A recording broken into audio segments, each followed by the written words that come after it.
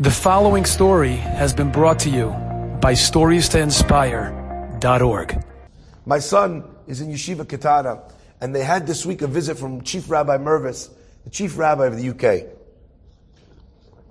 My son went to introduce himself, and he said, "My name is Yitzchak Farchi. My father is Rabbi Shlomo Farchi."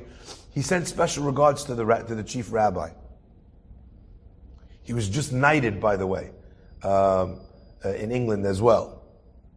Anyway, the Chief Rabbi says, send my best regards back to your father, and please thank him for helping me out in the airport. The son comes back.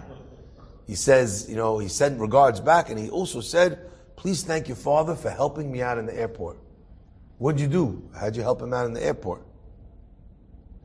My friends, I think it's probably, I'm not sure if it's 10 years ago or 15 years ago that this happened. We were in the airport. I think our flight might have got delayed.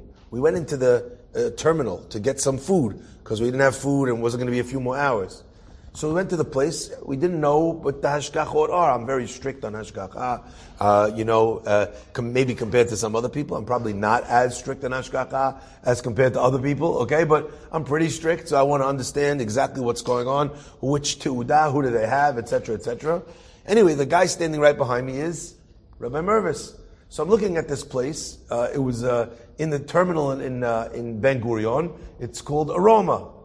They had a hashgacha certificate over there. Not all the areas have a hashgacha that I would eat, but that area had a tudat hashgacha. I think at the time it was Khatam Sofer.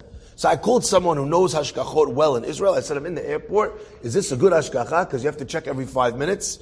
It's like, the weather, hashgacha in Israel. Anyway, so I said, what's it called? I said, is this hashgacha good?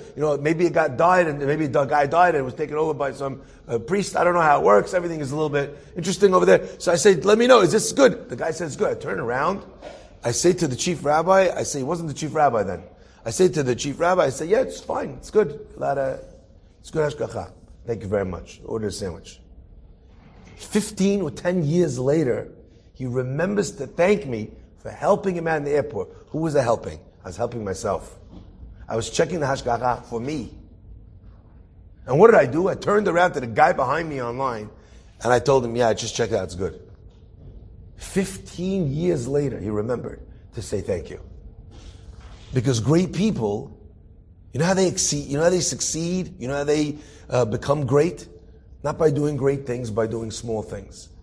Not by remembering great favors, but by remembering small favors. Not by treating great people with respect, but by treating small people with respect.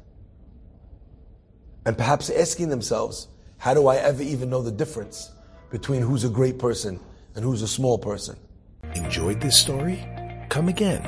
Bring a friend. StoriesToInspire.org